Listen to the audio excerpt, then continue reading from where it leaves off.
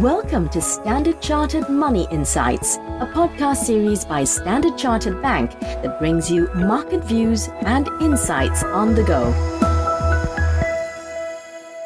Hello, and thank you for joining us today.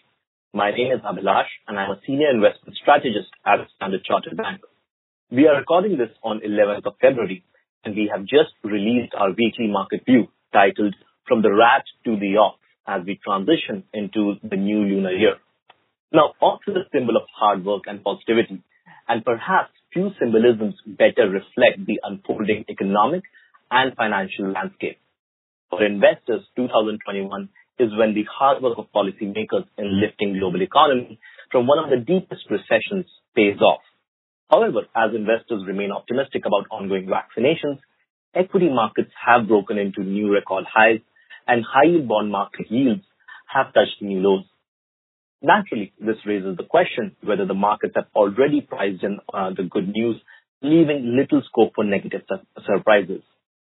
To discuss these and what this could mean for investors, on today's podcast, I have with me Audrey Goh, Senior Cross-Asset Strategist, and Foo Kien Yap, Senior Investment Strategist. So let's start with Foo Kien. Now, we have seen U.S. stocks touch new record high earlier this week, following earnings season, and as reflation theme has re-emerged. What are the sectors that we are focused on? Yeah, thanks, Abhilash. As you say, a reflation theme is emerging as the interest rate markets are pointing towards a higher inflation expectations now. And this is consistent with the strong monetary stimulus that we have, which is driving a cyclical recovery after we had a very sharp recession last year. So as the recovery continues with policy support and the vaccine rollout, the sectors that have been hit the hardest in the cyclical downturn, these can be expected to bounce hard in the cyclical recovery. So we have a preferred view on the industrials, consumer discretionary, and material sectors in the U.S. These three sectors had sharp declines in 2020, and these sectors will also have the strongest earnings rebound expected for 2021. We have a chart in our weekly market view that shows that. You can refer to that. In the chart, though, you'll see that energy sector is actually expected to have the strongest earnings rebound after a terrible 2020. And the sector now is not on our preferred list because it faces headwinds as the investors and government policy is pivoting towards green investments. Now, also with inflation, we are seeing a steeper yield curve.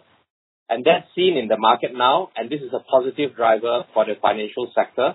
As the sector now, the banks can earn higher net interest margins on future loans. So yes, financials are also a preferred sector for us. And the other three are industrials, consumer discretionary, and materials for your cyclical exposure. Thanks, Ken. Now, moving over to Asia, we have seen Asian equities get off to a great start in 2021, led by China. Now, what is the focus for China and Hong Kong equities after the Lunar New Year holidays? Yeah, so the China and Hong Kong earnings season will kick off in March, and so earnings will really be the focus after the Lunar New Year. We get pre-announcements of results in the region, and so far, the net positive alert suggests a solid V-shaped earnings recovery. The market is expecting 12-month forward EPS or earnings growth of 18% for China equities. Now, a strong Q1 result will support this growth, and it could even lead to upward earnings revision and a potential re-rating in the valuation. On the sector level, healthcare and technology have pre-announced the biggest earnings rate so far. So for us, China equities, both onshore and offshore, are preferred markets with the economic recovery, a stronger CNY, and accommodative government policies. China onshore has more cyclical exposure and is less impacted by geopolitical tensions, while China offshore has many large internet stocks, and these may face regulatory risk. Among the sectors, healthcare and technology are preferred sectors for us, a strong earnings outlook there. And consumer discretionary is also preferred for us with a strong domestic consumption growth. Thank you, Foo Kien. Now, the other big news this week was that U.S. high-yield bond markets touched new lows in terms of yields.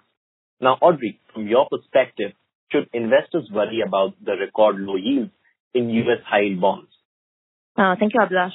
Well, yields on U.S. high yield fell below 4% for the first time ever, and that's driven by ongoing economic recovery, strong U.S. earnings season, and certainly ample of liquidity, which continue to fuel investors' search for yield.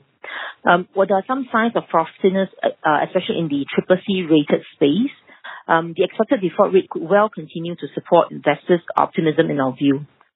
Risk reward on U.S. high yield has reduced, but that said, we continue to view them favorably as compared to investment grade or even the government bonds, which are trading at even lower yields. For investors seeking higher income, he or she can consider Asian high yield bonds, which present an attractive alternative as a yield pickup, and also the absolute yield offered by Asian high yield bonds over the U.S. counterpart is substantially higher than the historical average. Thank you, Audrey. Now, you did mention towards the end that Asian high yield bonds look attractive on a relative basis. However, we have seen some defaults in Chinese high yield property sector recently. Are we concerned about the default risk there? Well, there was one default by a China real estate company, which negatively impacted the China high yield property bond space, basically triggering a rise in default concerns.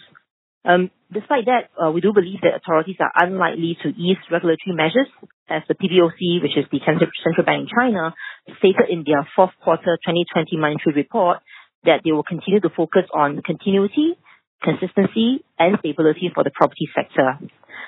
Therefore, refinancing risk will likely continue to remain an ongoing concern for companies in the China high yield property sector.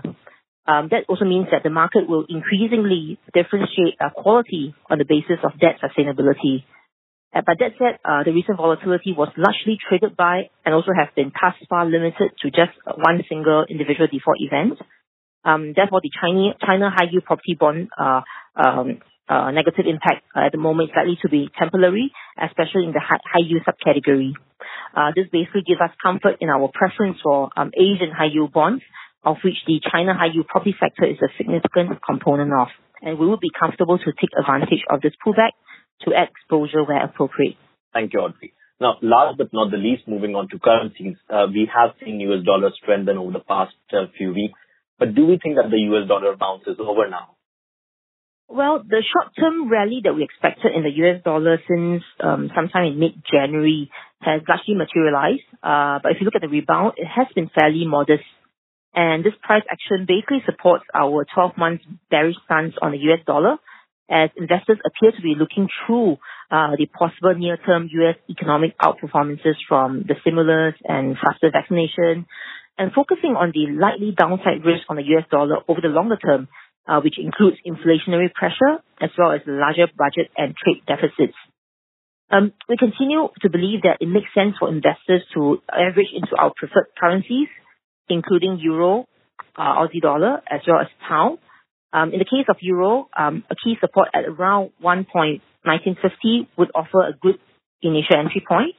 And in the case of Aussie US dollar, the January highs of 0.7820 remains unbroken. But that said, we believe that there could be opportunity to enter around 0.7560. Now, finally, in the case of Pound, this pair, Pound US dollar, has rallied quite strongly with relatively minor corrections so far. Hence, we will look for another dip, potentially around or towards 1.3570 level as an initial entry. Thank you, Audrey, and thank you, Kok Kin, for taking part in today's discussion. And thank you all for listening into today's podcast. Please stay safe and do reach out to your relationship manager or check the Standard Chartered Private Bank app if you would like a copy of our weekly market view report. Thank you. Thank you for listening to Standard Chartered Money Insights, a podcast series by Standard Chartered Bank. For more details on the latest market insights, subscribe to Standard Chartered Money Insights.